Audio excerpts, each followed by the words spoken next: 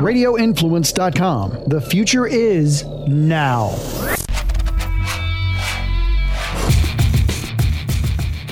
Hey gang, welcome into the A Place for My Head podcast. He's Brandon Thompson. My name is Jerry Petuck. Hope everyone's had a good week. Brandon, how's yours been? Isn't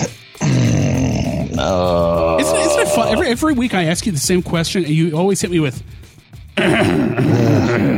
it's like a different grunt. I don't know. I try to grunt at you so you can understand. Am I talking to like Tim the Toolman Taylor here? What the hell? No, it's more like Sasquatch for that beef jerky commercial. I can relate to Sasquatch. I can relate to Sasquatch. Yeah, his life is just so upside down. People keep messing with him, right, and just messing up his life and pranking him and whatnot. I kind of feel the same way with business right now. I was gonna say starting a business is never easy. So I totally feel you. Every day is a new challenge and a new victory and a new setback. It's I just want to open my barbershop, man, and be happy. That's it. That's all I want to do. Living in the era of a pandemic, you gotta love it, don't you? And it's back, man. It's back. Really. Oh, it's back in full force. But before we get into the meat and potatoes of today's show, and I'm really looking forward to it because we're actually talking to a friend of mine that I've been buddies with for 20 years or more. We'll get to that in a minute, but we want to thank Jarrett Reddick again from Bowling for Soup for joining us last week. Dude, what a great guy. Oh my God, yeah. Hey, if he listens to this when we're done, I've cried twice since that episode. So hope you feel better, buddy. I'm sure he's cried at least twice since that episode. At very least, yeah, at very least. So, well, this week, we're talking something a little bit different. We've done shows in the past about law enforcement, about the suicide rate in law enforcement and things like that. That piggybacked with the episode we did on Ernie and Joe, the Crisis Cops documentary. This week we're joined by, like I said, a friend of mine that I've had for at least 20 years. Her name is Jamie Gonzalez. She's a former cop and former 911 dispatcher. She's actually being featured in an upcoming documentary called PTSD 911. And it looks really, really interesting. Jamie, how are you, baby? I'm good. How are you? Good. You've got such a crazy story to tell, and you can come at it from a different angle than most because there aren't many 911 dispatchers that were actually on the other side of those calls as well. Normally, and maybe you can correct me if I'm wrong, but typically aren't you normally one or the other? You don't typically do both, right? Yeah, for the most part, you either pick one or you pick the other. So, but there are there's a lot of us that do more than one, the firefighters or police officers or EMS. Hold on. I need to ask a very serious question. Have y'all seen Super Troopers? Yes. Yeah. Okay. Because point in case, if you've seen Super Troopers, Farva was always on dispatch, and when he got out in the field and he was in a car with someone, he got in trouble. Obviously, sorry, I just had to say I'm sorry. So is this where I admit I've never seen Super Troopers? I have no freaking clue what you're talking about. Gotta watch these movies, man. You have to. Every time I reference them and you don't know, you'll have to watch them. Oh, my wife does the same thing. She's a movie nut. Her whole family are movie nuts, and they start quoting movies, and I'm just sitting there with my thumb up my ass, like, what the hell do I do now? I'm just here. Well, Jimmy, as a former police officer, what did you think of that movie? I think it's kind of silly. There's really no words. I mean, it's not comparable, but it's funny. I think it's a masterpiece. It's a masterpiece. We ask the hard-hitting questions here on A Place for My Head, in case you didn't know. I digress. I'm sorry. Wow. And as I was saying, though, you kind of come at it from a different perspective, from a million levels. And, let's hop right in. When did you decide you wanted to get into law enforcement? When I was 17 years old, I was shot in the head in a drive-by, and the police officers that came to the scene were less than nice to me. They basically told me that I deserved it for where I was. And I decided that I wanted to be some kind of change. I wanted to help people because I always knew I wanted to help people, but I wanted to help people and change that aspect of law enforcement where they make you feel like you're the victim and the criminal, and that you could be a victim and that's okay. Because you got shot in the head? I was going to say, let's back up here. Wait, what the hell happened there? So I grew up in Chicago, and I didn't live in the best neighborhood. It was like a backwards drive-by, I guess. We were driving by, and they shot at us. I found out later, and I mean years later, that the person that shot us had an issue with somebody that was in the back seat of my friend's car who I didn't even know, and that he was actually shooting at him. It was a gang rivalry thing, I guess, but I didn't have any part in any gang, so I was kind of like a victim, but with the bad person. So why would law enforcement kind of put it on you and make it feel like it was your burden and your fault?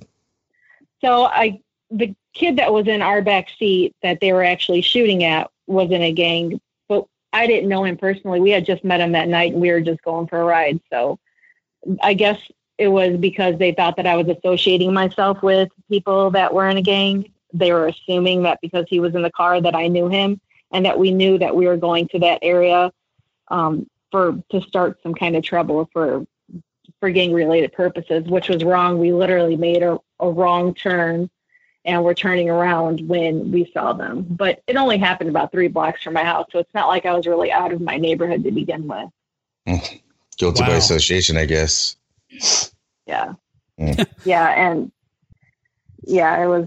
it wasn't a good situation. And he just treated me like I was garbage, just absolute garbage. And he actually changed his demeanor towards me when my father walked up behind me, who was a politician, and he knew him. And he changed his demeanor towards me and told me, "Oh, you're so lucky to be alive. We're happy that we can talk to you." And I could see that he was kind of two-faced, and that certain people mattered to him. But I wanted to be different. I wanted to know that if you're a victim, that you're going to be a victim, and I'll treat you that way, rather than treat somebody like they deserved what they got. Damn. I can't even imagine being shot in the head. I mean, I can't imagine being shot, let alone shot in the head. I mean, my God, what was your recovery like? It wasn't terrible. It didn't go through my head. It didn't stay lodged in there. I actually pulled the bullet out in the vehicle. Damn! So I have a hard head, clearly, but well, I was gonna say, as long as we've known each other, I think I can say this and get away with it, that there obviously wasn't any brain damage. No. And I went through a lot of MRIs and scans, and everybody kept telling me I was so lucky to be alive. But I mean, my head hurt for a long time, and I had a big knot back there, but wow, didn't damage anything. Wow. That's badass to pull out the bullet that's in your own head. I mean, damn. That's I think it's like instinct. If you have a sliver, you pull your sliver out, and I put my hand back there and felt it. So wow, I didn't want that there. So Jerry, I would have referenced another movie, but I don't know if you're going to get it. Have you seen Crash? I've been in a crash. Oh man, have you seen Crash? A long time ago, but I don't really remember it. Anyway, well, it chaps my ass, like when you say like they treated you a certain way until someone of authority came by, and then all of a sudden the demeanor and the conversation and the attitude completely takes a turn. I can't stand people like that. And I've dealt with a lot of people that are the same exact way. And it's pretty common to talk behind someone's back, but to be in a position of law and be an officer, and not saying, they have control, or power, but they kind of do. They have to, protect people and, all that other kind of stuff. But that's awful to know that there's people out there that will act a certain way, but then act differently when they're being watched. That's why we have body cams and stuff now. Right. I mean, I'm sure it's probably in more than one profession. Even the dean at my school said that there was no way I was shot because there wasn't gangbangers around there, so that we needed to stop being. Yeah, no matter where you go. But, I mean, even in corporate settings, there's people in vultures like that. Trust me, I know them. I've dealt with them. Sure. So this happened when you were 17. Obviously, you were still in high school. What, probably junior year, senior year? I was a sophomore in high school. I was a junior in high school. You're right. Okay. So, you survive that, you learn from the experience, you deal with the asshole cops that, the two-faced pricks that dealt with the situation, and you decide you want to be, you want to be the change instead of just talking about it. And that's, so admirable. And, isn't it, don't you have to be 21 to be a cop, right? You do. Okay. In most states, yeah. Yeah. So I would say, I thought I recalled just over the years of us talking that you started out as a dispatcher, right? I did. I started out I graduated from high school, and while I was in college, my professor in college told us that we should get our foot in the door, and dispatching was the best way to do that. I was only 19. I applied and started dispatching. I can't even, I mean, being a 911 dispatcher, has got to be one of the toughest jobs out there mentally, just from the mental health aspect, because you guys hear everything going on, but you can't see it. So I imagine your imagination runs wild with some of these calls. Yeah, you could I could play out almost any high priority call in my head, how I imagine it going down. I could see, if there was a shooting victim or whatnot, I could see that person in my head laying there. I play it out in my head like a movie, and I know it's not just me. I've spoke to many dispatchers, and we all see it in our head. So just because you don't see it, you're still hearing it on the phone. Usually you're hearing everything going on before the police get there, so you're hearing the worst part of it, and then you're imagining what's going on in your head, and then those images get stuck in your head, like a movie. They just play over and over because you can't get out of your head. You don't have most dispatchers don't have a closure when there's a call. So you dispatch the call, they go to the call, they handle the call, and then the police officers, the firemen, whatnot, they know how the call turned out, but a lot of dispatchers are just stuck with the what happened, or there's not that closure. Well, I mean, I imagine that some of the calls that you guys receive, and the thing, I don't know how to put what I'm trying to say. You never know when the phone rings what you're going to get.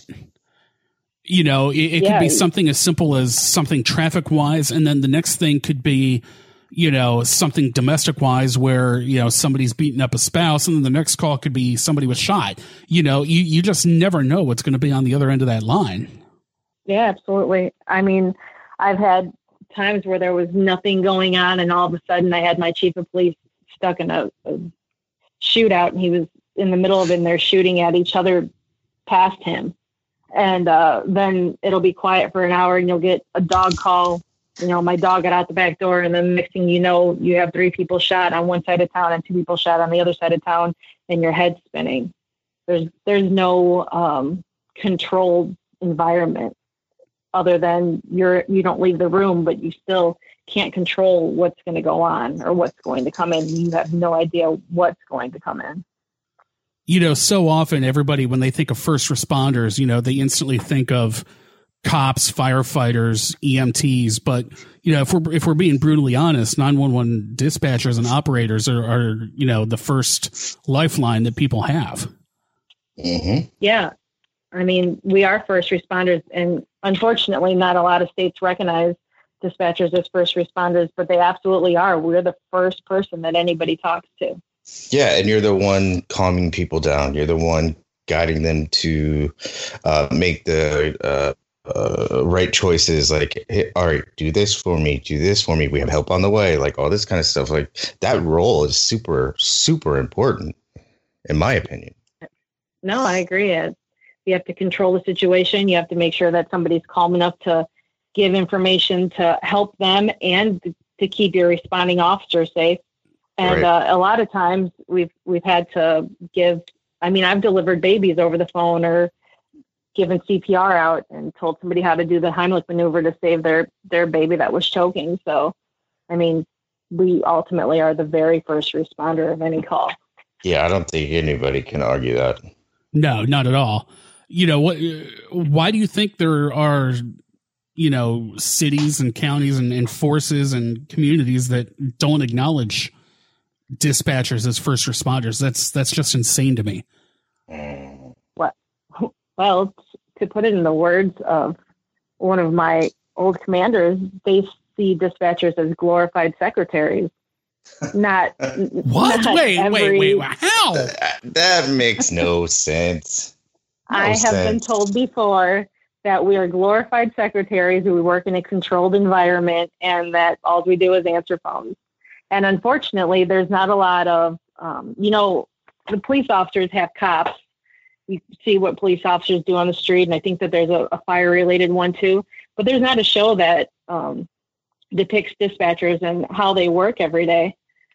So honestly, I don't know if people truly understand what dispatchers go through. I mean, I can't tell you how many times I've gotten a call and people said, just send me the police. You're just a dispatcher. I don't have to tell you anything. Or I've had an ex-commander tell me that we're just glorified secretaries because we work in a controlled environment because we weren't out there with bullets coming at us. We were fine.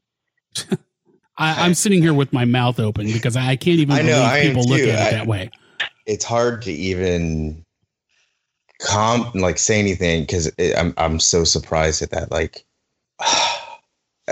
it's inhumane. Like, are they not humans? Like, that's a weird situation because it's like, I'm better than you. I was actually in it. You have no right to feel like shit. You have no right to you know, feel like you had any credit or anything going on in the situation because you weren't even there. You just took a phone call.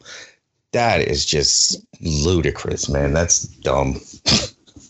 Yeah, that's completely asinine, and it's reprehensible that people even entertain that thought, let alone say it and act on it. I mean, that's just the empathy and the emotional side of it is just wow. You floored me with that one.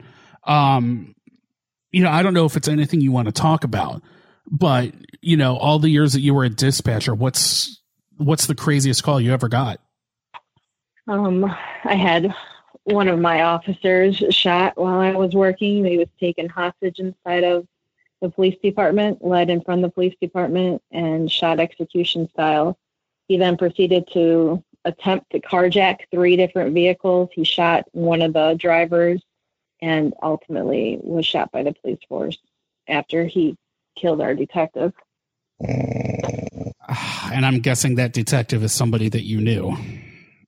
Yeah, we had worked together for, I think, 2 years at that point. I mean, even if I don't know him, I think that my heart still bleeds for any police officer that's killed just because I know how it is working with them. But the fact that I knew him, and when I started dispatching, my trainer told me the chances that you'll have to take an officer being killed is highly unlikely, but it's not something that any of us want to deal with. Luckily, it's very rare. And then I got that call, and it was devastating. It was probably the hardest thing I've ever done in my life. How much time did you take after that happened before you were able to get back to work? So they forced me back into work after 3 days. We had wait. They forced you after 3 days? Yeah, we were debriefed. We went to his wake and funeral, and we had to report back to work right after that. The day or two after the funeral. So they said that there was just nobody else to work, so you had to come in. And I was told that basically, since I wasn't close to him, I didn't know him well enough that I should be all right to come back. I shouldn't have any issues with coming back because I wasn't real close to him. So how could it affect me? Except for the fact that I took the calls and dispatch didn't. We watched it play out on on the video cameras because it was right in front of the station. And whereas, go ahead. No, please go ahead. Oh, whereas the rest of my department that was there was allowed to take months off or however long they needed while they got help or drowned themselves in a bottle, whatever they chose to do. Me and the other dispatcher were told, you have to come back because we need you. We don't have anybody else. Did they provide you with anything, counseling or mental health wise or anything like that? The officers were given that. I think even the firefighters were. But I had to fight for it. I would go into work. I had anxiety. I lost 80 pounds. I couldn't function. I didn't sleep. I kept telling them, I need time off. You need to do something. And they kept saying, there's nothing we can do. There's nothing we can do. So finally, one night I stopped at my mom's house on the way to work and she called my boss and she told my boss that she's not coming in. She can't come in. Her anxiety is terrible. And my boss said, well, what do you want us to do? It's too late. She needs to come in. And my mom said, well, she's not. So they sent me to a psychiatrist who basically told them that I had PTSD and that that had needed to be addressed. And my department didn't really like her response. So they sent me to another one who had even a more detailed response for them about how basically messed up I was. And they ultimately forced me to resign from my position. I never went back to work there. Wow. See, over the years, you and I have talked about that story a little bit, but you've never gone that in depth on how it all played out before. So you're flooring me with some of this.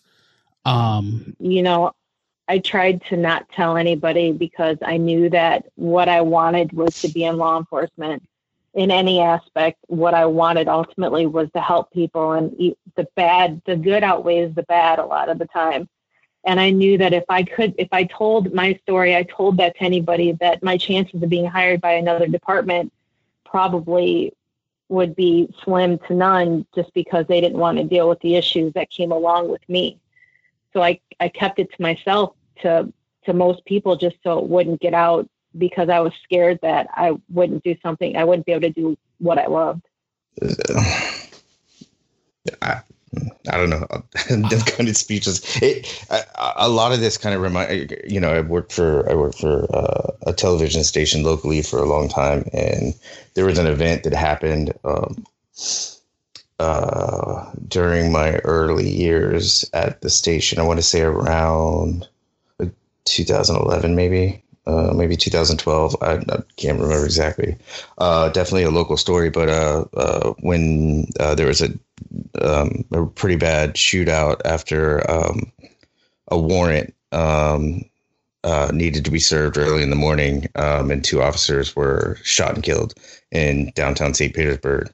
And then not even like a week or two later, another officer was shot and killed in downtown St. Petersburg. The first one was, the shooter was Hydra Lacy Jr. And I believe one of the officers was Officer Bateman. And then I can't remember right now, but being in the newsroom during all of that and hearing dispatch mainly, and hearing the real-time conversations and hearing the real-time actions and sounds that were going on during that entire process, and finding out the things that a newsroom is privy to before they decide what they're going to air and what they're not going to air based off guidelines and whatnot. And they get there. I mean, to say people are jaded in news, I mean, that's an understatement. You're in a newsroom. It's like, hey, you want to see a dead body? No, I don't. I'll never forget that time, because I feel like it lasted so long, because it happened one day and it kind of spilled over for a week. And then there was this, the funeral, memorial, and all these things. And one of the officers was a canine unit, and it breaks my heart, man. But when they were wheeling in the caskets and stuff like that, his dog was losing his mind and was just barking at his owner, basically. And it was one of the saddest things I've ever seen. And I mean, in this community, in this area in St. Pete, Florida, like it rocked the community hardcore. And I remember doing all kinds of charity stuff, and I still think about that stuff to this day. But I remember being at home one night and just trying to explain stuff to my wife based off the stuff that I knew, and I'd break down just because I felt so bad for the families and the children and the dog. I mean, everything was just terrible. And I was just hearing, maybe 50, 60, 70% of real time stuff that was going on and seeing the same, but knowing what it must have been like when that whole entire area was shut down and shots were being fired everywhere, and everybody's doing their job in the area, including the police officers, dispatch, and medical and firefighter, all that stuff. That was just one day in their job, their life. And that wasn't the last type. That wasn't the last one, and the one that just happened isn't the last one either. There's going to be more.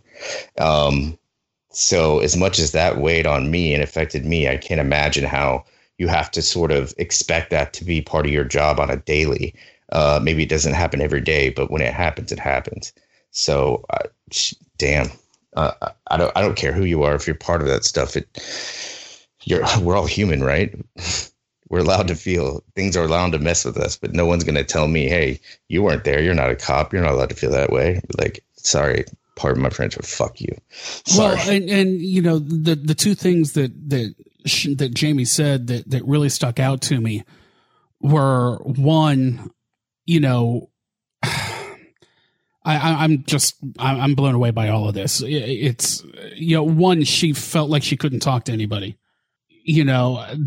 That's the scary part about this. And the second thing was, when you're on the dispatching side, you don't get closure. Well, and to piggyback off that, and not to use another movie, but any of You're the full of movies today.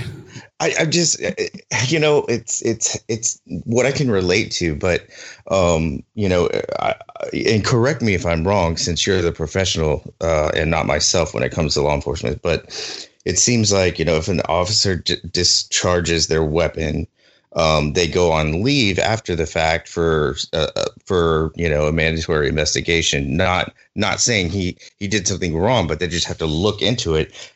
But the bigger part of that is they discharge their weapon, and let's say they had to, take action against someone and shoot them.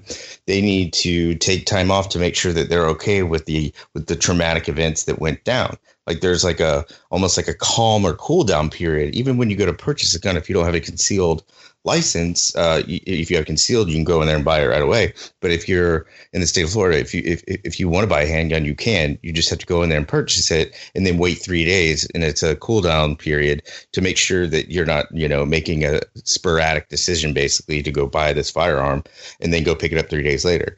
But in the movies and stuff like that, when these officers like discharge their weapons and stuff like that, and they're in crazy situations like that, they all make fun of each other. It seems like in movies, like I'm going back to like not Die Hard, I don't know, whatever. It doesn't matter the movie; they're all the same with Mel Gibson and all that stuff. But the shrink that is like in house or something like that is what they refer to them.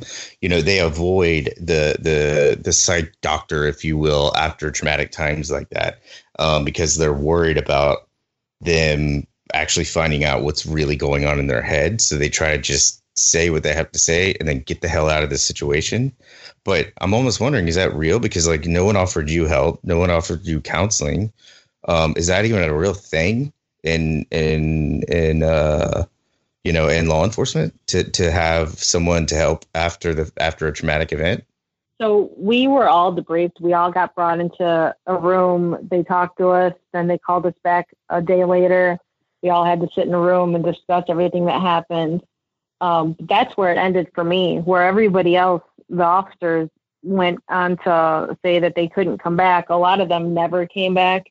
They went on to get help. We weren't offered that. But as far as police officers, I think that now I know that now that's how that works, and because of everything that's going on, and because there's more knowledge about psychological issues that go along with those types of things. But I have really good friends that were involved in shootings in the late 90s or early 2000s. And they did take the gun. They did like an 8-hour investigation, and then they handed him his gun back and told him to go work the road because they needed manpower. And then he said, I'm having these issues. And they said, well, that's normal for you to feel that way. So you're cleared to go back to work. This is all part of the course. It's all good, buddy. Slap on the ass. Get back out there. Yeah. Rub some dirt on it. Yeah. Get back on the field. Right. Exactly. Yeah. Basically. And this going, look, like when I was laid off for about 10 months, I looked into going into, government job professions kind of thing, and I dabbled in it, but I never really got like too far. But I spoke with one person about being a crime scene investigator, or at least like an assistant to, or whatever. But the person I was talking to was like, hey, you got to go. If you do something like this and you're part of a team, like a forensic team kind of thing, you see some really rough shit. Like if you commit to doing something like that, you could get called and go see a dead baby or a dead, these, suicides and stuff like that. They're not, I tend to imagine they're not pretty scenes. Right. Right. So all the way down to people like that, to the officers that get to that scene. That's terrible. Car crashes that are terrible. Even the firefighters, they have to go in and they're there to see it. Everyone sees this stuff every day, and they're just, a pat on the ass and saying, "Attaboy, go ahead, you're good. This is normal to feel like that." No way, man. I can't imagine. I don't know. It's hard for me to even comprehend how someone would digest that much violence and brutality and then function. To an extent, you become cold to it. You right. Even get kind of like a dark sense of humor. So I can see a homicide picture or whatnot. I could hear it go down, and it doesn't affect me like it would somebody who doesn't hear it every day or see that every day. Right. But I get it. Ultimately it still stays with us and it gets to us eventually, but we have to cover it up with just being cold and dark humor. And who wants to live like that? Yeah. I mean, for a civilian, it's traumatizing. For someone in law enforcement, it's Tuesday. Yeah. Dude, that's exactly. You couldn't say it any better. Yeah. Was there any recourse for you when they forced you to resign? Was there anything at all that you could do or go after them? Or I can't even imagine after what you went through and then being told, yeah, you've got to go. I moved to Florida and worked for St. Pete. I mean, what grounds do they have to? That's what I did. What grounds? I mean, what grounds do they have to let you go in that type of situation or scenario? Like I'm putting on my HR brain right now because I've had so many onboarding calls from my company, and I'm thinking they had to give you a specific reason, to let you go under those circumstances. And I can't find a thing, I can rack my brain to be like, hey, that's probably why they forced her to resign, so they didn't have to fire her. Yeah. Yeah. I ultimately got a call from who was then the 911 director, who said, hey, we sent somebody to your house and you're not there. I wasn't there because I had moved. But you're not there and we have to serve you with papers. She says, between you and I, there are papers that they're terminating you, but you don't want that on your record, Jamie. So you need to resign. I'll take it until, noon tomorrow or something like that. Just fax it into me. But you don't want that termination on your file.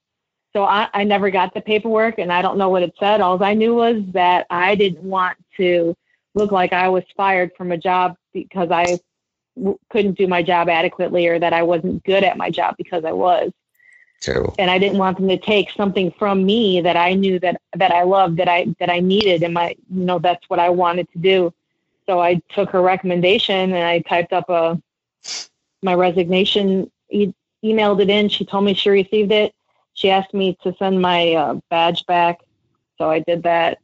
I never spoke to them again. I do know, however, that I had applied to jobs years ago, and that when those people that were working there then, because they've retired since then, that they had told them less than nice things about me. And I don't know what they were, but they were bad enough to make them not pass me on to the next level for whatever job I was applying for.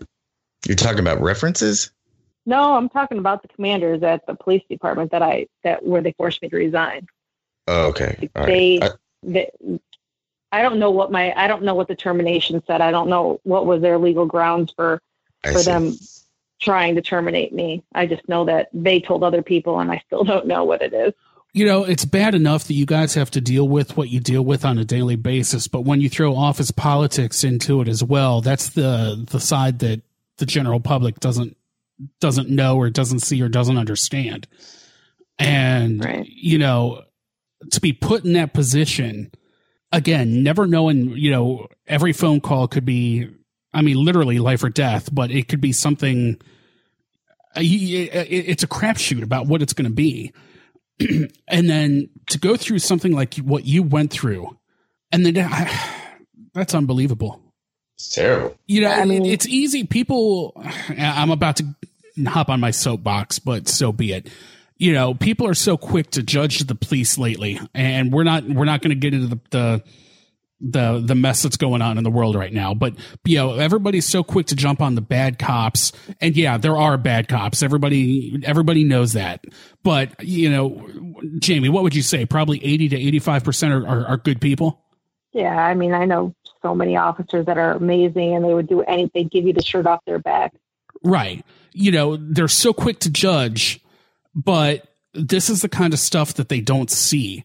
And, I'm not justifying bad cops, so please don't take it that way.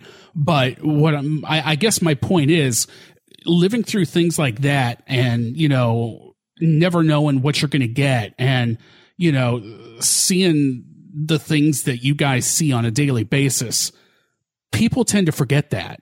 And the lack of respect for law enforcement lately, well, I'm not even going to say lately, probably over the last 20 years, it's sickening to me. And not only do they forget it, they take it for granted. Oh yeah. Yeah, absolutely. And, it's just like, it's disgusting. Because at the end of the day, cops and 911 dispatchers and everything else, they're people too. They put their pants on the same way you do every single morning. And, I'd like to think that our listeners aren't in that group because, I would like to think our listeners are a little better quality of people than that. But, all you got to do is turn on the news every day and you see it. And it's just so disturbing. It's frustrating as hell. And I'm getting off my soapbox, and I apologize for going off on that rant. But, there's no way you can't not still deal with issues from that call. Not every day. I have anxiety all the time. How many years ago was that? It was in 2004, I think. So 16 years. 2004, I don't remember. Yeah. And I have night terrors. I'll wake up screaming in the middle of the night that somebody's trying to shoot me. I've scared the life out of my kids. So it never has gone away. It's gotten better. I used to not even be able to drive down the street without having an anxiety attack. So now I can drive across country, and most likely I'll be okay unless I have to cross a bridge. But the night terrors won't go away. And I just recently found out last week that there's something that they can do for it, because I was told until recently that they just didn't acknowledge PTSD and that there was no cure for it, or that there was no cure for my PTSD because they didn't understand how dispatchers had it. So there's more information coming out, and it's evolving, and the word's getting out there, and we're all getting help or have more help than we did before. But I mean, up until 2 weeks ago, I thought that I was going to live with night terrors and anxiety for the rest of my life because there's just nothing I could do. Wow. It's terrible, man. I know people. I personally have friends that are, officers. I have friends that are firefighters. Friends that are nurses even. I mean, they get the after effects of all this stuff. After the action's over, they get the other action that starts up in the hospitals and stuff like that. And I don't know, man. It's tough, much love and respect to everybody in that entire world that has to, do that stuff. Just, the regular Joe, and that would be me at this point. The regular Joe doesn't even know how important, it is, and how insanely intense it is to do those jobs. And those people need to be recognized. The good people need to be recognized at the end of the day for doing what they do. I mean, I've always been passionate about, any first responder or anybody of that nature, just because I've always had that in the back of my head, the respect in the back of my head that I know that everybody thinks a cop is bad because they're going to pull you over, give you a ticket, or they're going to whatever. But actually, their main purpose is to protect and serve, right? So they're giving you a ticket because you're doing something unlawfully that could endanger someone else that's not doing something and breaking the law. And a lot of people don't think that way. I guess you could call it a stigma against police officers and stuff like that. I mean, I don't know. It's we live in such a complex and divided world right now that it's so hard to really express how people feel and how we feel ourselves without being judged right out of the gate. But I firmly have no problem. I love the first responders and the people that protect us. So I'll never stop that. Yes, there's bad ones. I definitely can agree to that. But I would hope and hope someone would agree with me to say the majority is not. I agree with you. I know most of the cops that I know went into law enforcement because they wanted to help somebody and they wanted to do good for their community. And I know that there's that, he must have got picked on when he was a kid and that's why he became a police officer thing. Right. And I'm sure there's a couple of those out there too, and those are usually the bad ones. But it's aggravating that I know that there's all these amazing police officers out there that just want to help their community, and they get told that they're bad just because of their profession, and everybody disregards them.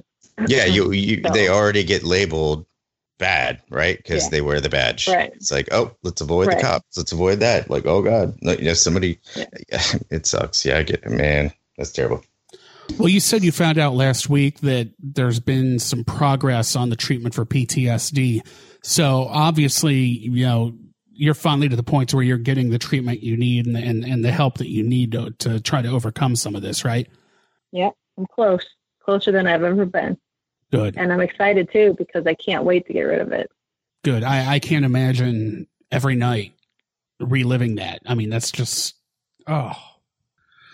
Yeah, it's rough. So let's talk a little bit about the documentary, PTSD 911. How did you get involved in it? I had done an interview for a magazine, and I was contacted by that director because of the magazine, because of the article. But I am also an admin of a pretty large Facebook group for dispatchers, and they sent a request in there to any dispatchers that have a story to tell that could help their storyline, that to submit their story. So I know that there's not a lot of dispatchers that have gone through what I did, but I definitely know that I had issues that should be dealt with and needed to come to light. So I submitted my story and they contacted me. We did an interview and I agreed to help them with their documentary because I think that it's for an amazing cause and it's going to help a lot of people that either feel like they can't tell their story or get help because they don't want to be viewed as weak, or that they think that there's no help for them. Just people like me that, you're doing what you love and you don't want anyone to know because you're scared that you won't be able to do that anymore. So if me doing this documentary can help anybody, then I absolutely am on board with that. Well, I know you had sent us the trailer for it. And as we record this on Tuesday night, July 14th, you said the trailer comes out tomorrow, right? Right. The official trailer will come out tomorrow. Okay. So when it comes out, is there any issue with us sharing it? No, I would love for you to share it. That'd be great. Okay. Cool. Yeah, no, we can definitely, we'll definitely make that happen. Anything we can do to help get the word out about that, it's definitely time well spent. So, we'll help spread the word on that for sure. Wow. Thank you. Brandon, this has probably been one of the most powerful episodes we've had. I understatement, my friend. Understatement. It's funny, Jamie. You and I have known each other so long, and you blew my mind with some of this stuff because, I knew stuff had gone on, and I'd known bits and pieces. But like I said before, you'd never opened up like that to me before. So thank you. Oh, thank you. And thank you for trusting us to tell your story. And thank you for everything you've done. Yeah, no doubt. That's going to do it for this week. Like I said, my mind is blown. So, don't forget to, not all cops out there are bad. Not all 911 dispatchers are secretaries. That's the most asinine and ridiculous thing I've ever heard in my life. But, don't forget to take care of those in your community. That's something I'm big on. And I know Brandon is as well. From my time in radio, we would do a lot of stuff with the police departments and, in the community, and, we were so involved, and, little things like that make a big difference. So, right. And when we post the trailer, which I'm assuming you're going to do now, Jerry, read the stats in there, the percentage of the suicide rates and all that kind of stuff of what these guys go through and these women go through. Like it's powerful. It's a 2-minute trailer, but it's super, super powerful, and it's real. This stuff is happening. It's not not just a small group of first responders and people that are in this industry. It's everywhere. I sent you a text like a few days ago when Elvis Presley's grandson committed suicide at 27, self-inflicted gunshot wound. So even the king's grandson suffers from depression and everything else that goes on in this world. No one is invincible. No one gets to walk away from these situations or whatever's going on in our head and just say, I'm good because of who I am. It's not a choice. Well, and we've talked before, especially, in the law enforcement world, and Jamie, you can chime in here because obviously you're in the middle of it, about how high the suicide rate is among law enforcement. And, we need to take care of our law enforcement people much better than what they're getting. Yeah, absolutely. I'm sure you've known some people that haven't dealt well with that lifestyle. Am I right? I worked at a department where one of the officers did commit suicide. And in Chicago last year, I remember it seemed like almost every month they were saying a police officer committed suicide.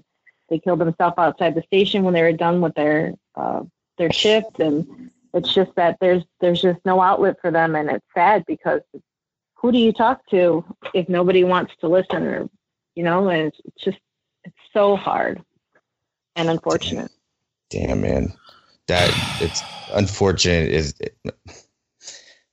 it's like I go back to those apps that are advertising right now so that people that are afraid to talk to people, afraid to talk about their situations because they don't want to be called out or demand because they have a problem in their head, and they capitalize on those people and charge them ridiculous amounts of money for the service. And then it just becomes a moot because it doesn't do anything for people that don't have money.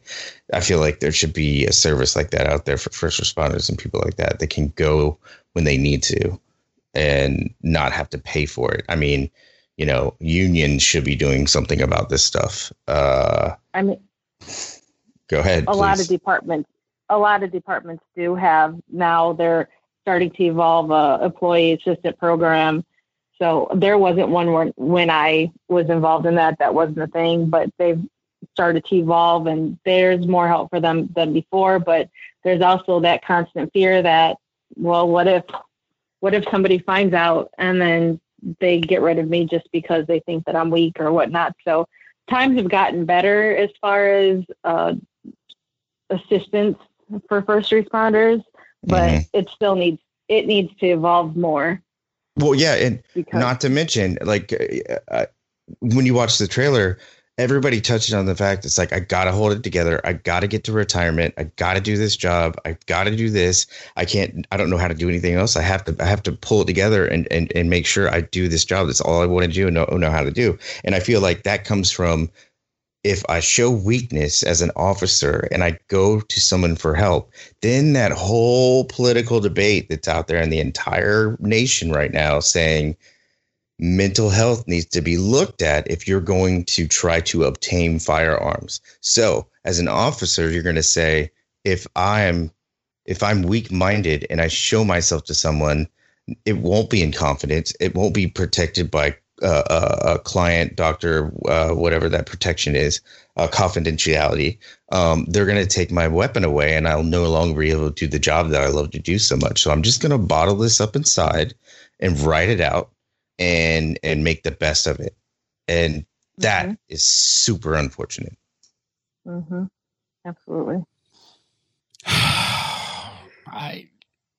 I'm at a loss on this because, you know, the whole premise of us starting this podcast was to break the stigma. And, you know, unfortunately in the law enforcement community, that stigma is larger and more of an issue than I would assume than any other profession out there. And I understand it, but at the same time, you know, and we've talked about this in other episodes, you know, you can't be right if your head's not in a good place either, you know, and especially in law enforcement, if your head's not in the game, you know, that literally could mean life or death for someone. Mm-hmm. Yeah. Mm-hmm. We've got to break this stigma somehow. Jamie, thank you so much for joining us. I really appreciate it. And, you know, I'm always here for you. I'm just a phone call away. And, you know, let's get the word out about this documentary, PTSD 911. All right. Sounds good. Thanks. Jamie, you're awesome. Thank you. He's Brandon Thompson. My name is Jerry P. Tuck. Until next week, I'm going to go make a stiff drink and try to absorb some of this. Don't forget to hashtag get it out.